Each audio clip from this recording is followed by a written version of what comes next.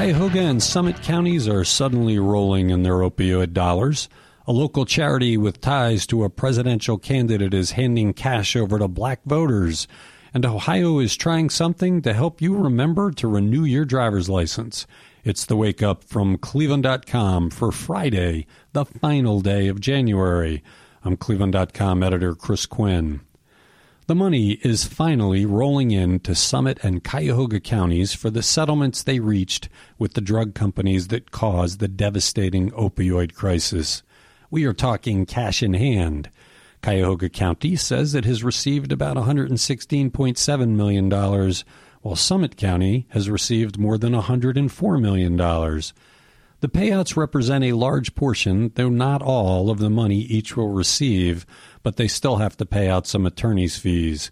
The cash comes from drug makers Mallinckrodt, Teva, Endo, Allergan, and Johnson & Johnson, as well as distributors AmerisourceBergen, McKesson, Henry Schein, and Ohio-based Cardinal Health. The two governments are the first to settle out of thousands with lawsuits in Cleveland federal court.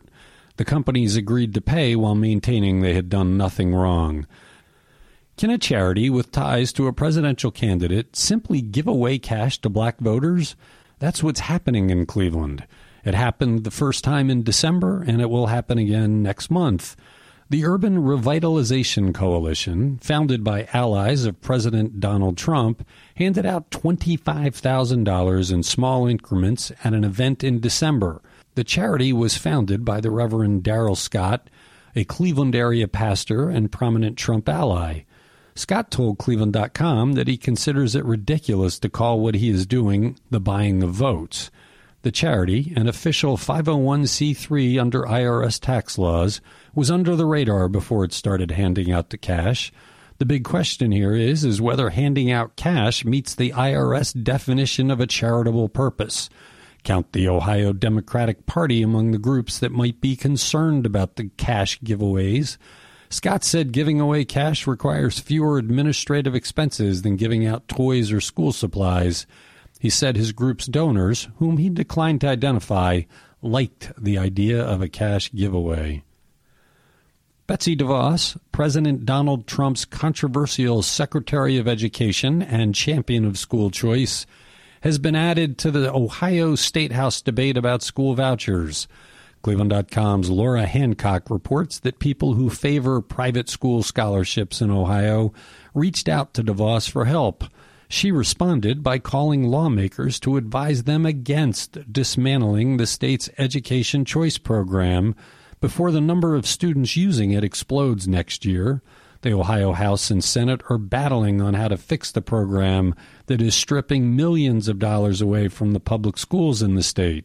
Discussions continue, but the clock is running out.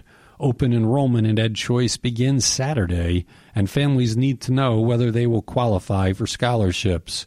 For school choice advocates, DeVos is considered a champion for private schools and other alternatives to public schools. Who hasn't forgotten or nearly forgotten to renew a driver's license before it expires? The state of Ohio is taking a step to make sure you keep your license up to date. Starting today, you have the option of getting email reminders to renew. The email reminders will include a link to a state website where drivers can create a custom checklist of the documents they need to get the higher security license that, starting in October, will be required for those without passports to board a domestic flight. The state BMV has made encouraging more Ohioans to get the federally compliant licenses a top priority.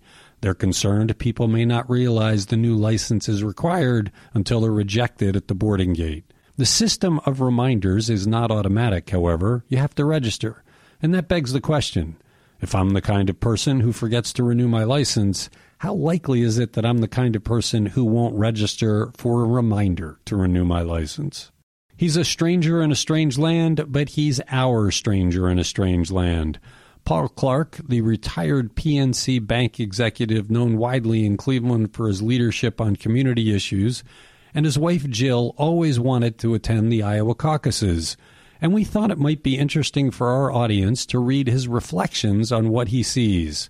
So we armed the couple with Cleveland.com media passes and arranged for Paul to send us dispatches of what they see as they make their rounds. His first one published Thursday, and I think these are going to be special. Paul managed, in just a few words, not only to paint the picture of Des Moines he and Jill encountered when they arrived, a dearth of political signs surprised them, but he included the excerpted lyrics to a song appropriate to his theme. Check out his dispatches over the next few days on Cleveland.com. Thanks for listening to The Wake Up. We'll be back Monday with another edition.